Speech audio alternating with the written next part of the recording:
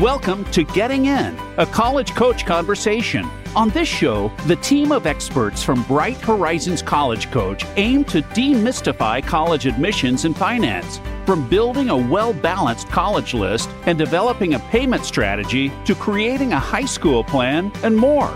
Each episode will help guide your family through various steps of the process. Enjoy the show. Welcome, everyone, to today's episode of Getting In, a College Coach Conversation. I'm Sally Ganga from College Coach.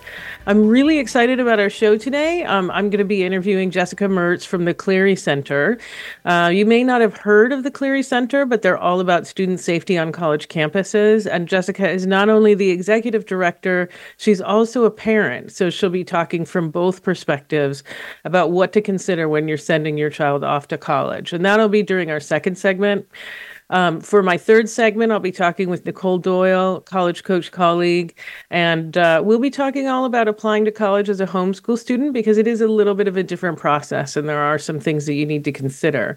But for my first segment, and those of you who are watching this on video, you will see Beth Feinberg-Keenan, one of my finance colleagues, and she is here to talk about how to interpret your financial aid package. So listen in. Hi, Beth. How are you today?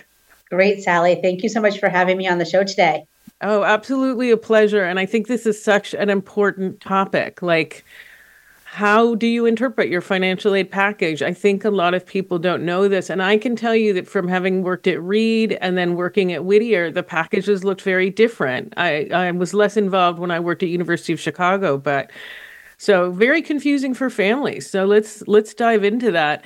And I think I already, like one of the things I wanted to ask you, and I already sort of gave it up, is will the awards look the same from all of the colleges that my student is admitted to? So I think, yes, Sally, you already spilled the beans on that one. Yeah. They are not going to be the same. And I think it could be a little bit stressful for families because they get different aid packages.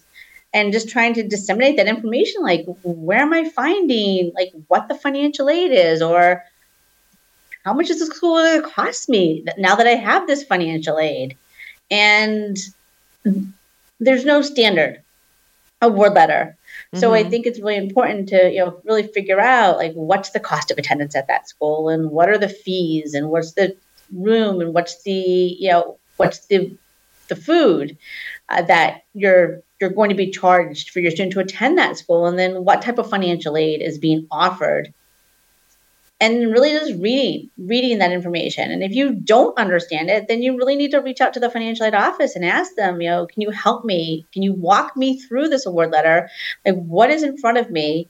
And can you help me better understand what our bottom line is? Mm-hmm. Yeah. What am I going to be borrowing? What am I going to be paying for? Right. So, because I think that, I've seen it myself. I was a college counselor, and so I helped some students interpret their aid packages, and some colleges would make their aid package look really good, but when we'd parse it out, I'd say, actually, this college is going to be more expensive for you than this other college. The aid package doesn't look as good, but there are fewer loans. You can get loans if you want to, but they're not actually even awarding you loans. So, I would have to kind of walk people through because it can look confusing. So, yeah. I think you make such a great point, Sally. It's interesting, too. I think sometimes the numbers really stand out to families, but then they don't weigh that against the cost of the college. Mm-hmm. I was working with a family or just responding to a question today with a family, and the student was accepted to 2 schools. And I don't know if they really dug down in terms of the cost of attendance, but they said, hey, this school offered scholarship of this amount, and another school offered half of that amount. But when I dug a little bit deeper, I said, okay, well, the school that offered you double is $9,000 more than the other school that offered you $10,000. So that's where you really have to disseminate, what is it going to cost me to attend that school? And while that bigger scholarship definitely could look more attractive, it could be offsetting a higher cost of attendance. And at the end of the day, you might be paying roughly the same amount at both of those colleges. Mm-hmm. Mm-hmm. Yeah. Yeah. So dig into the details. And I don't know if we can switch, but how long are the awards good for as well? And I do know of students who the initial year got a very favorable package, and then in subsequent years, it might have been less so. So yeah, let's talk about how families can find out about that. So the financial aid packages that are sent to families are typically, one, or just typically, for 1 year. And you're going to have it just for that year. So if you have a high school senior and you're receiving the financial aid package, that is for this upcoming year. That's just for their first year. But scholarships, if they have a scholarship as part of their financial aid package, on the admissions letter, it's going to typically indicate if that's renewable and what they have to do in order to have that renewed from year to year. But need-based grant, Pell Grant, state awards, student loans, college work study, all of that is 1 year, and you have to reapply for financial aid in subsequent years to get financial aid for those years. But typically, I have found that if your household income, household assets don't change that considerably from year to year, then you are likely to see a relatively similar aid package from year to year. But no school's going to guarantee and say, hey, this is the package you're going to have all 4 years. All right. So, and Beth, going on to the next question, I think families also are going to want to know how much do they need to pay, and what is the best way to figure out what they need to pay? So I think that it's important to figure out, first and foremost, identify what those cost components are.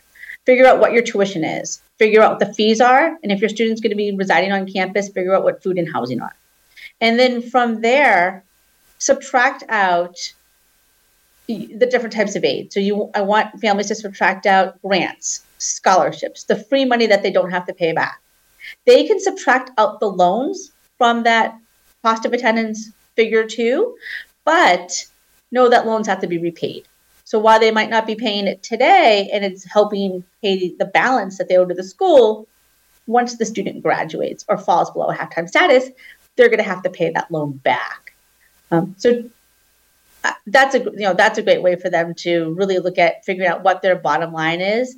If they have college work study, do not subtract that from the bill. And then they really have to determine, do they need to borrow for things like books and supplies and personal expenses and transportation? Because those are still components of the cost of attendance, but those are indirect costs, and those indirect costs are not going to be billed to you by the institution. And if you don't have other tools and resources to pay for those components, then that's going to really impact what that bottom line is for your family. Mm-hmm. Mm-hmm. Absolutely. And what are all the different types of aid that you hear about? Who are they coming from? Can the student access them every year? What are the possibilities there? Right.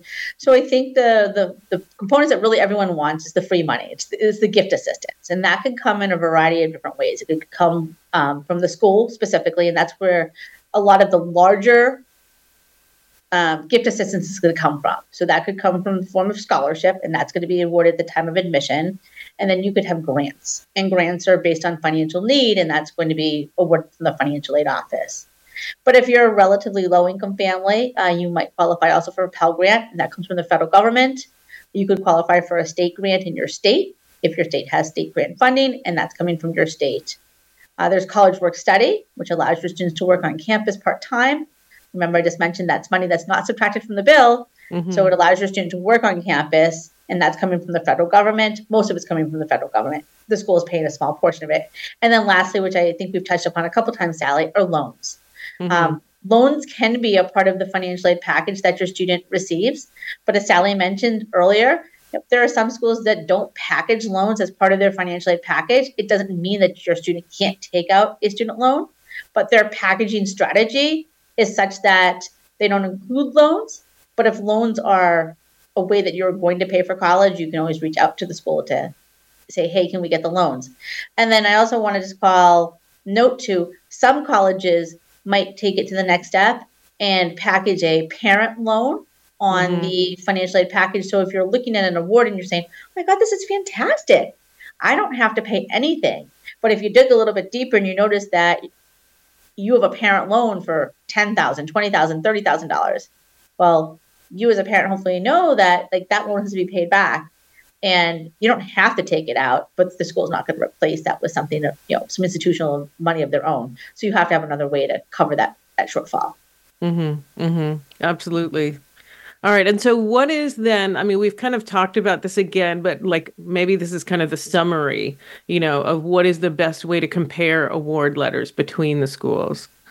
So what I encourage families to do, whatever works best for you. I'm somebody who loves Excel and spreadsheets.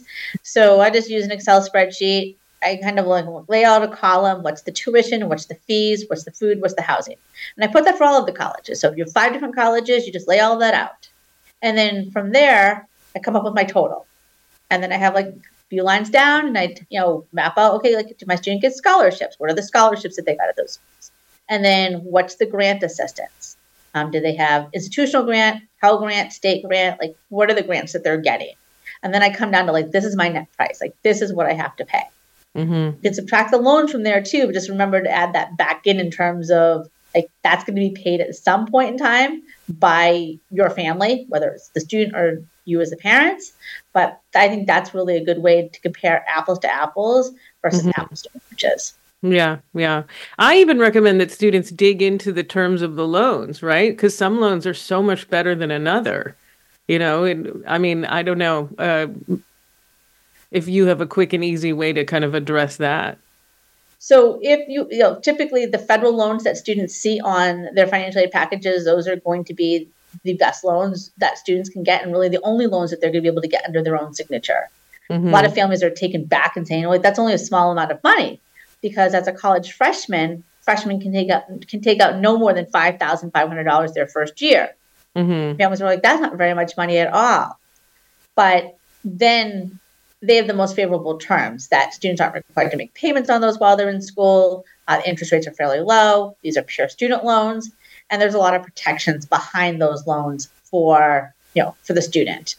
But beyond that, if you need additional money, it could be that parent loan that you might see as part of their financial aid package.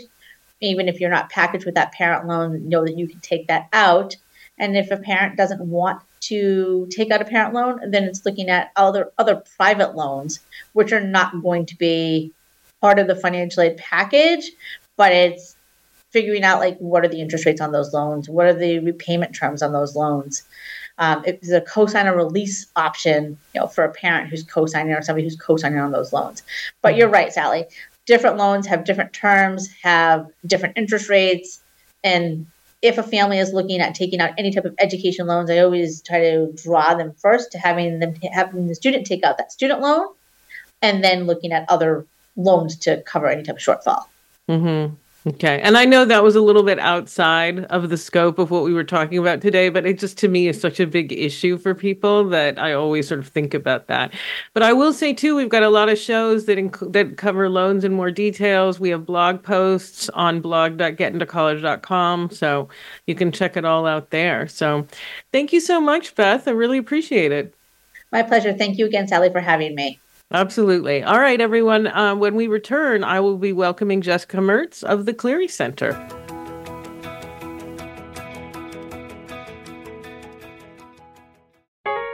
Want to see what Voice America is up to behind the scenes? Follow us on TikTok at Voice America Talk Radio. For 25 years, families have trusted Bright Horizons College Coach to guide them through the college admissions process. With nearly all of our students getting into one of their top choice schools, it's no wonder why. Our experience is unmatched. As former admissions officers at top colleges and universities, we've read the essays, reviewed the applications, and made the admissions decisions. We know firsthand what colleges are looking for. Ready to meet our team? Visit getintocollege.com/experts to learn more. Psych Up Live with host Dr. Suzanne Phillips offers a psychological perspective on coping with common and current life issues. This show addresses topics as varied as marital stress, insomnia, depression, raising teens, campus violence, and building self-resilience. Listen in as Dr. Phillips and her guest experts share the latest in books, findings, and information that will inform and enhance your life journey. Psych Up Live is heard every Thursday at 2 p.m. Eastern Time, 11 a.m. Pacific Time on the Voice America Variety Channel. The Internet's #1 talk station. #1 talk station. VoiceAmerica.com.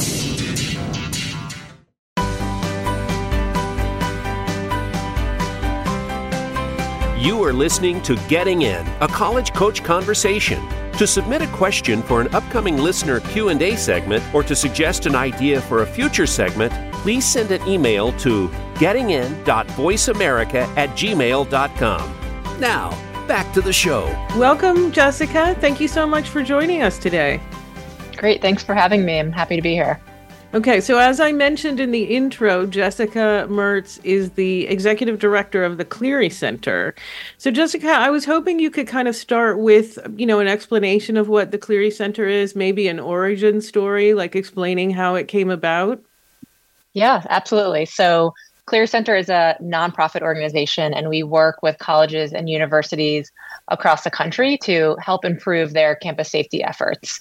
One of the primary things we do is that we train campus administrators directly to help them implement a federal law called the Clery Act. And the Clery Act, it requires institutions to do a number of things, including report publicly their crime data. There's requirements around supporting victims of violence. And it also requires them to publicly outline what some of their policies and procedures are going to be around campus safety. So ultimately, what we're doing is helping institutions build some infrastructure and some framework to create safer communities. Mm-hmm. We do have a really powerful origin story that I think is probably very relatable to the audience of this podcast. We were founded by Connie and Howard Clery over 35 years ago, after the murder of their daughter, Jean Clery, in 1986. And Jean was a freshman at Lehigh University when another student came into her dorm room and brutally raped and murdered her. And I've talked to Connie Clery, who's still connected with the organization, and she will often talk about how when they were looking at institutions and deciding where Jean was going to go, that safety really was a big factor for them. They were paying attention to that. And it was part of why they made the decision for her to ultimately go to Lehigh University, because, their perception for them was that it had a reputation of being a very safe and suburban setting. And certainly after that tragedy, one of the things that they came to learn and that we still talk about often as an organization is that, you really can't think about an institution as being safe or unsafe, that these types of violence and harm can ultimately happen anywhere. And that's a message that we often want to communicate to people, is to, not just think about institutions as these bucolic settings that are immune to violence and harm, but to really recognize as a consumer and as a community member that there are things you need to be aware of, and that there's resources and policies in place to help make that community safer. Mm-hmm. And the ultimate message is also not that Lehigh is a less safe place than other colleges. This is a terrible confluence of events. Of course, yeah. Yes. Yeah. And we've had the opportunity to work with them and with other institutions over the years, and just thinking about, what can be learned from that tragedy. And so much has changed and transformed at that institution and at institutions across the country since then because of the passage of the Clery Act. Mm-hmm. Mm-hmm. So, I think next steps going forward then, what do you as a parent, how will you talk to your kids? Since you actually know a lot more than most parents about safety, that's both a gift of kind of a blessing and a curse, right? So how will you address these issues with your own kids, your own students? Yes, it is a blessing and a curse. I often get some eye rolls at home already telling me that I know too much. And I always tell them, you'll thank me someday. I think that what I have the privilege of, obviously in this position, learning a lot about campus safety and working directly with campus safety professionals, and also being a parent and having these conversations, with my peers about what does safety look like and how can you prepare a student when they're going to college. And I think one of the things that always stands out to me is really how much I would say the concerns are misdirected. I think people are very focused on thinking about crime in the surrounding area and don't think about crime that could be happening within the campus community, or types of harm that can be happening within the campus community. And I think because of that, their attention often gets diverted in the wrong way of thinking that all I need to be worrying about is, what is this institution doing to protect my student from, the community surrounding the institution? But really, when you look at the crime rates and when you understand what are some of the higher risk incidents happening at an institution, it is things that are likely to be perpetrated by other students, by other members of the community, things like sexual assault, hazing, hate crimes. And the reality is those are sometimes much more difficult conversations to have with children and to prepare them for. Well, the terrible thing is that it could be somebody that you thought of as a friend, right? Absolutely. In every one of those circumstances. And that's so much harder to think about. Absolutely. So how do you, what do you advise parents and students to think about? Like how do they prepare themselves? And how do they also, maybe I'm getting ahead of myself, you're going to want to break this into pieces, but how do they also make sure they're not part of this culture? That they don't get, like, you think about hazing, that's usually a group situation. How do you make sure you're not swept up in something like that? Yeah, I think that the most important place to start is really to get an understanding of what safety means in particular to your child. Figure out what it is that's going to make them feel safe. And this is going to be very dependent on people's identities, on their lived experiences. And you might need to recognize that the answer to that isn't always going to be tangible things like a well-lit path or security escorts. That we have found that, at least in my experience, that what is often making students feel safe is a sense of belonging at the institution, is a sense of community. And I think we really think about safety as part of the institution's culture. So, when you're looking at schools and you're deciding what's going to be a right fit, I would say, and you're paying attention to the culture and the environment and the resources and the services and the academics, think about safety as part of that bigger, conversation about culture.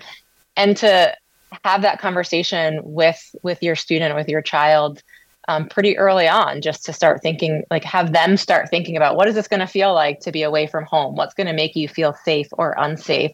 To just empower them, I think, to consider that as part of their experience and to really make sure that they're prepared for the reality of what that's going to feel like in this completely new environment, which is, part of the excitement, but might also be part of what's contributing to some of that fear and lack of safety.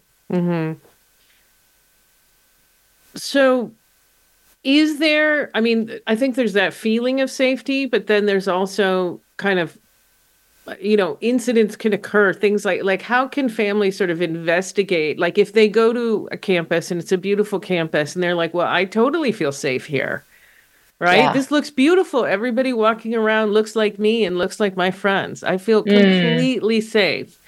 How do they dig a little deeper and understand in maybe some concrete ways about, situations that might be more challenging, how to defend themselves to the extent that's possible? And believe me, I know it's not, you know what I mean? I wonder if we could get into some more concrete details. Sure. Well, to go back to your earlier question about how do you talk to your child about not being part of the problem, right? And I think it's a difficult conversation to have because you often don't want to think of your child as potentially harming somebody else or contributing to, an environment where violence or crime are occurring. But the reality is when we look at some of these really pervasive issues like sexual assault, domestic violence, hazing, it's not just the people who are committing those acts who are responsible for that culture. It's all of the people who are also ignoring it, looking the other way, not intervening. And I think there's a real important opportunity, especially for this generation of young people who are being exposed to a lot of this at a much earlier age, through social media, through TV, the things that they're consuming. They know that sexual assault is something that happens in our society. So I would often get asked by parents that they'd say, how do I make sure my child doesn't get accused of assaulting somebody?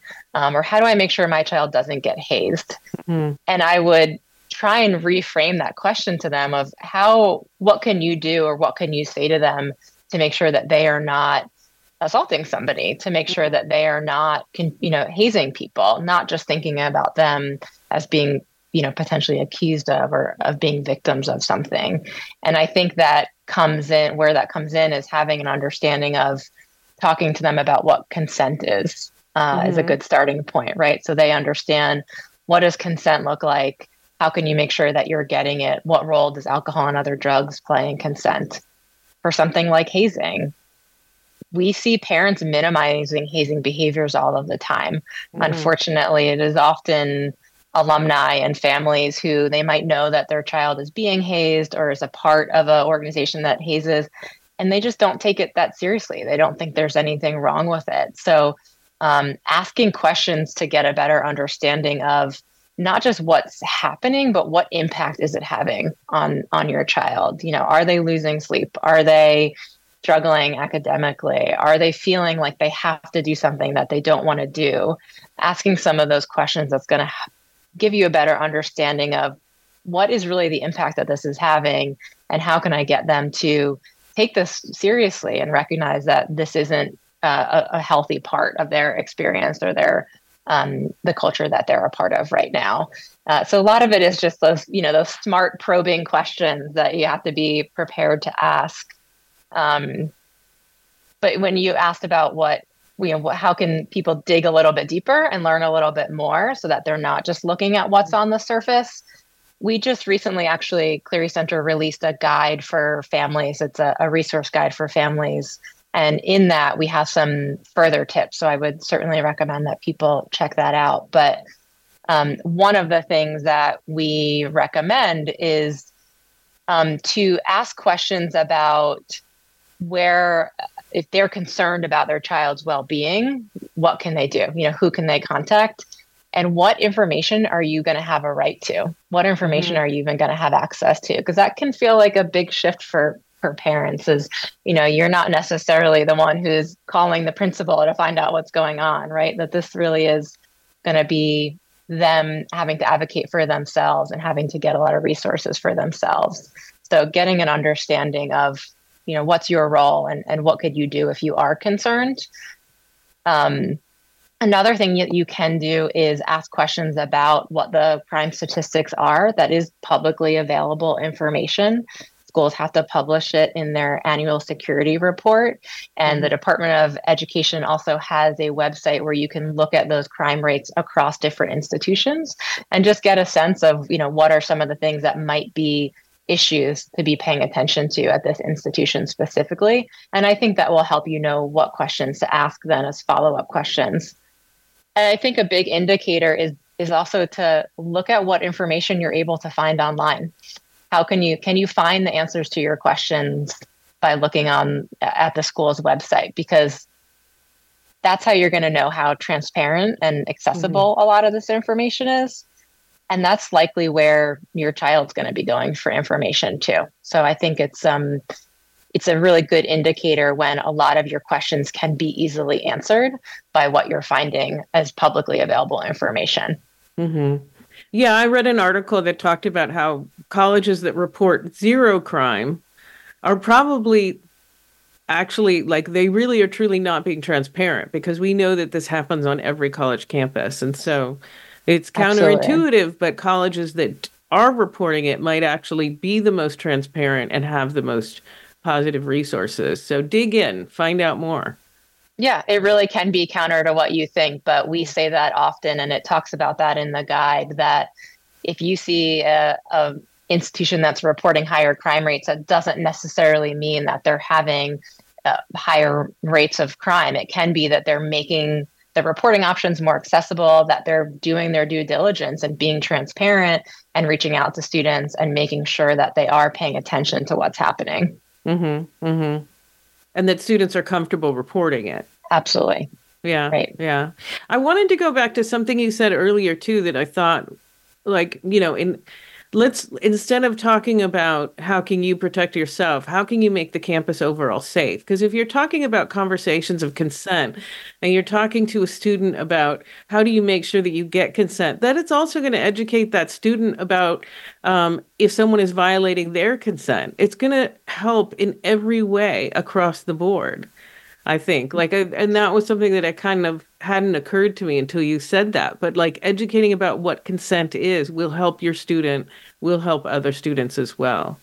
Absolutely. And I think that goes for a lot of these issues, educating about what hazing is or about what hate crimes are, getting a baseline, level of understanding and comfort talking about them is going to then, permeate across that community. And I will say so many schools now are doing really great education around these issues and encouraging your child to take advantage of those, go to the orientation sessions, go to some of these workshops to really use that opportunity to increase their own understanding of these issues so that they can be part of creating this safer, healthier community.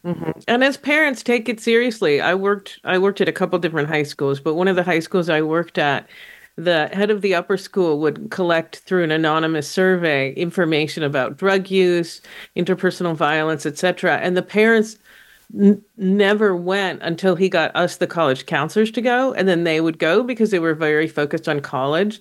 But their thought about what he was trying to do was that it wasn't important for their child. Their child was fine. Their child was going to be fine.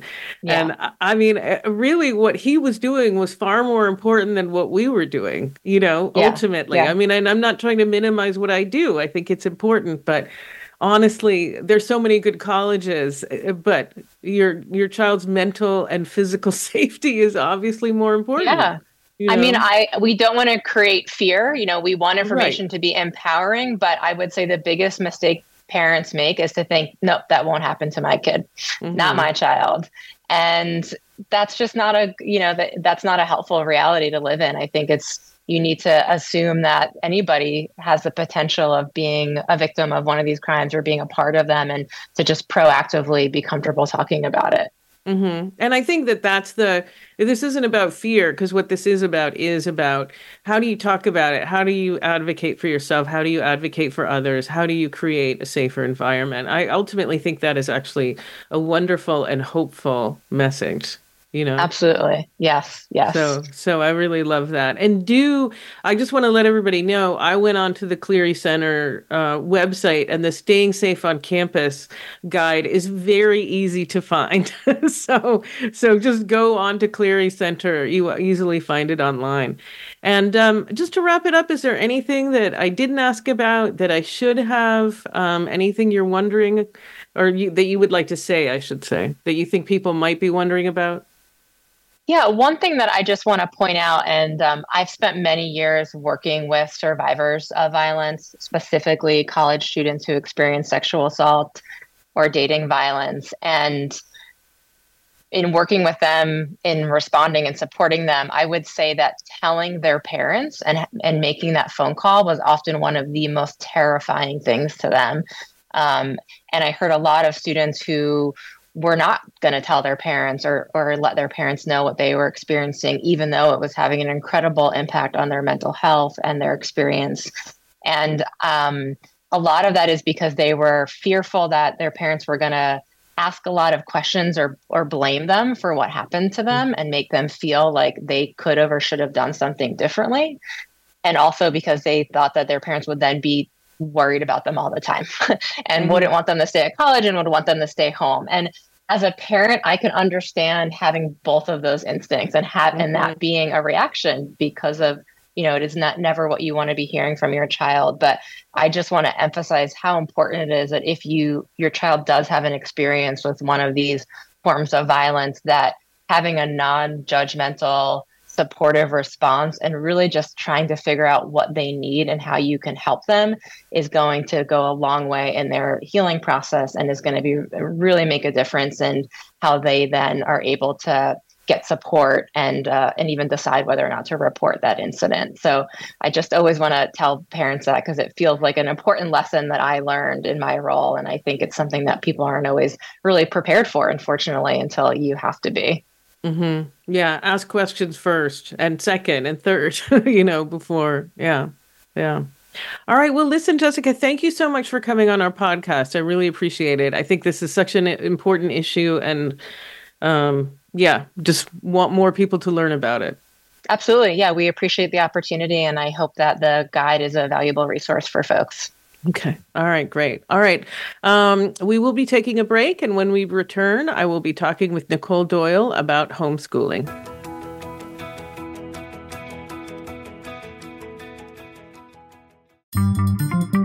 Voice America is on LinkedIn. Connect with us today.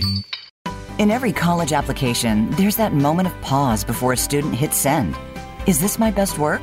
With Bright Horizons College Coach, your student will hit submit with confidence. We take the guesswork out of applying to college. Students get help with everything from essays, summer planning and visits, to testing strategy, merit aid, and more. As for our results, 100% of students have earned acceptances, nearly all to one of their top choice goals. Visit getintocollege.com/experts to learn more. The boroughs are New York City. The burbs are everywhere else. Real estate is the ultimate game of risk and reward. It's the biggest investment most people ever make. Fortunes are made over a lifetime and lost in a day. And we're not playing with monopoly money. How do you stay ahead? Who's buying? Who's selling? And why? What do they know? We want the truth. You need an edge. Burrows and Burbs is your secret weapon to giving you the insider knowledge and strategies you need to succeed in the high-stakes world of real estate. From Palm Beach to Palm Springs, Manhattan to Malibu, we press the experts to expose the pain, find the deals, and occasionally predict the future. That's Burrows and Burbs, 3 o'clock Eastern, noon Pacific. Because everyone can make money in real estate. Streaming live, the leader in Internet talk radio, voiceamerica.com.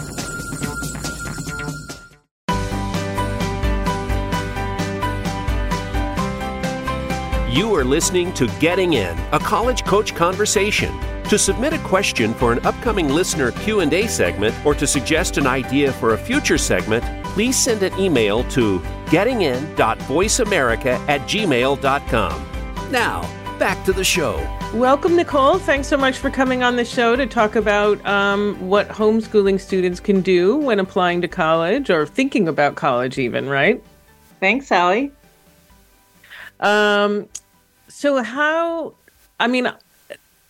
There are some homeschooling students who are incredibly strong. And I want to say that we were thrilled to see them at the most selective institutions, University of Chicago when I worked there. But then we would also see some homeschooling students who were just really not as prepared as they thought they were. So I think this is a pretty important topic for families. What are some ways that a homeschooling applicant can make sure that they are going to be a strong applicant for whatever their goal institution might be? And I know that's a broad range because there's a lot of different kinds of universities out there. Exactly. And when I worked in college admissions, I used to read all the homeschool applications. So I think coming from that perspective, I've seen a lot of different types of applicants. And I'd like to start by even saying that there's so many reasons why a student may homeschool. Mm-hmm. So as far as it could be a dancer, it could be an athlete, it could be a student who, for whatever reason has chosen to homeschool. So I think there's a lot of different reasons. So I always like to kind of start with that.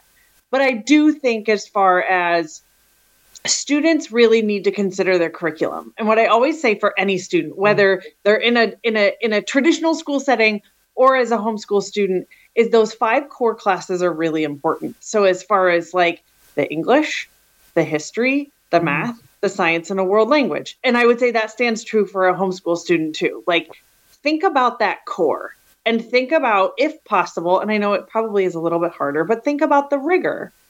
So one of the things that we always looked for when reading a homeschool application is what were those classes that maybe the student took outside of the home.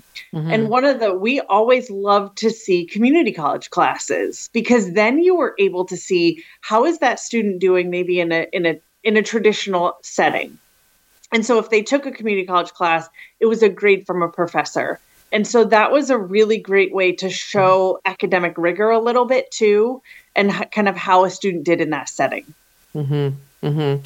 I mean, it's also, we're kind of getting ahead of ourselves, but it's also a good recommendation Right? Yes. I mean, when I would see recommendations from the parent, I just couldn't take those seriously, even if the parent had been the primary educator, even if the parent was a university professor and was highly educated. This is someone who should be biased about their child. Of course, they think their child is great.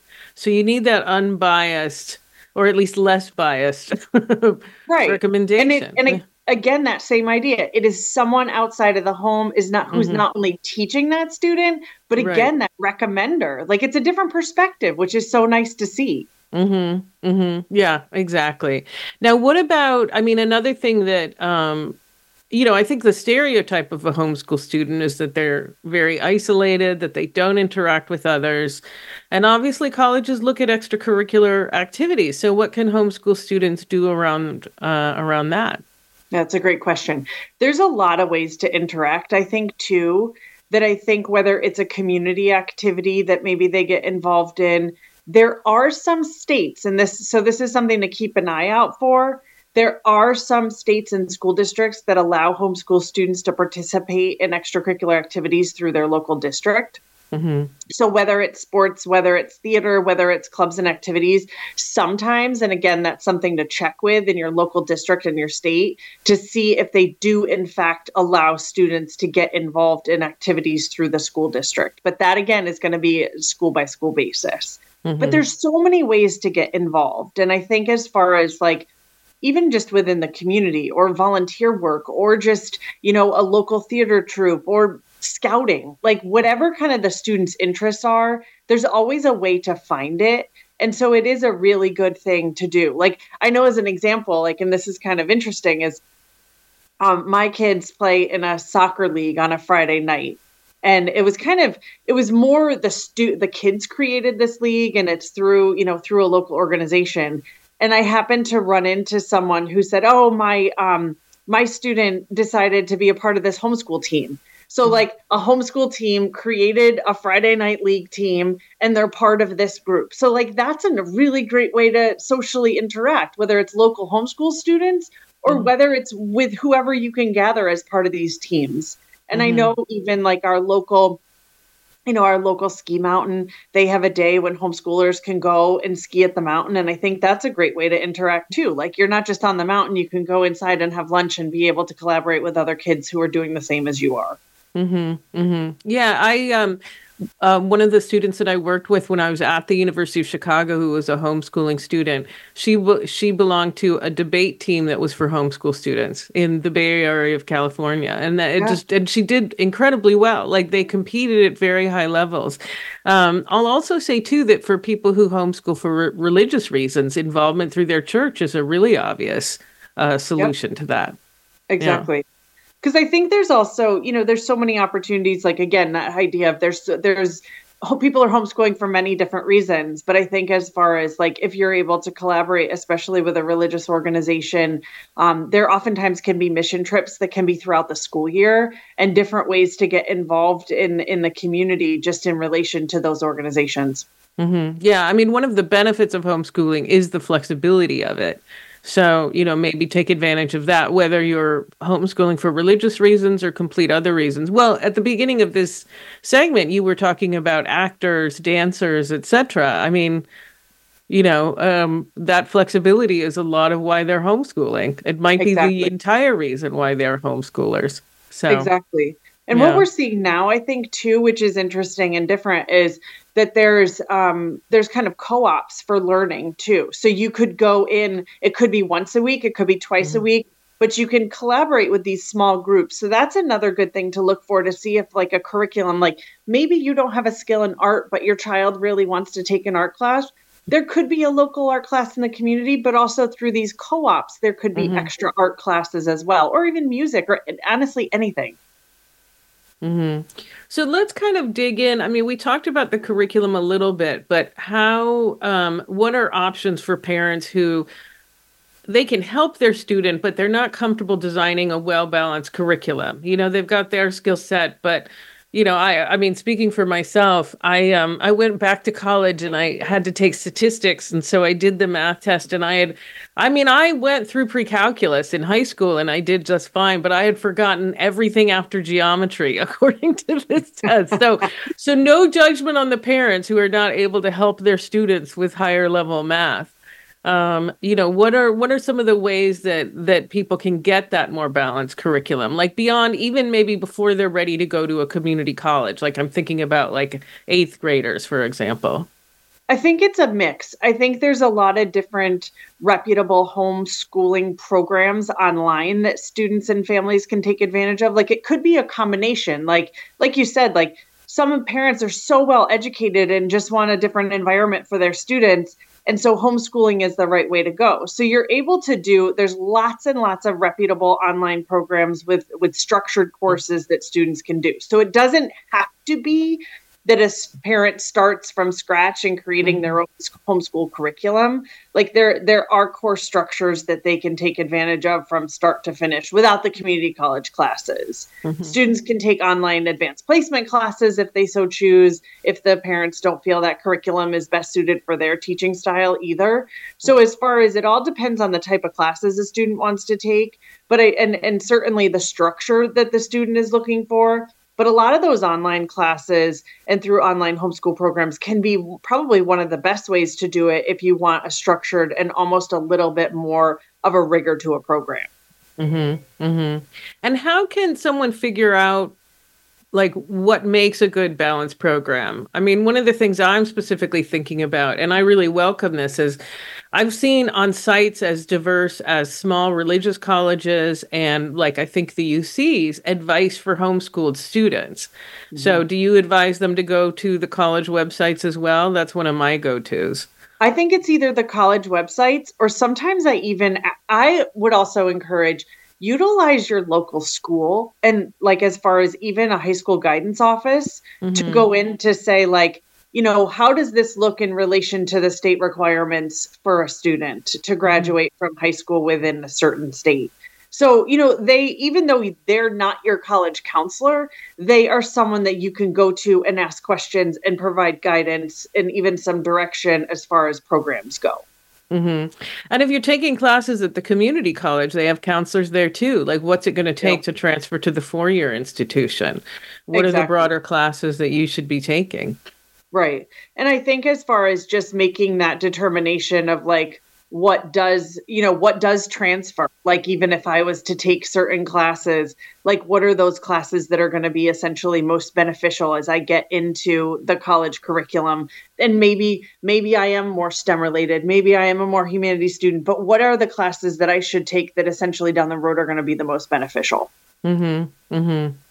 So I think another challenge for homeschool students is that some of these programs that we just discussed will provide a traditional kind of transcript.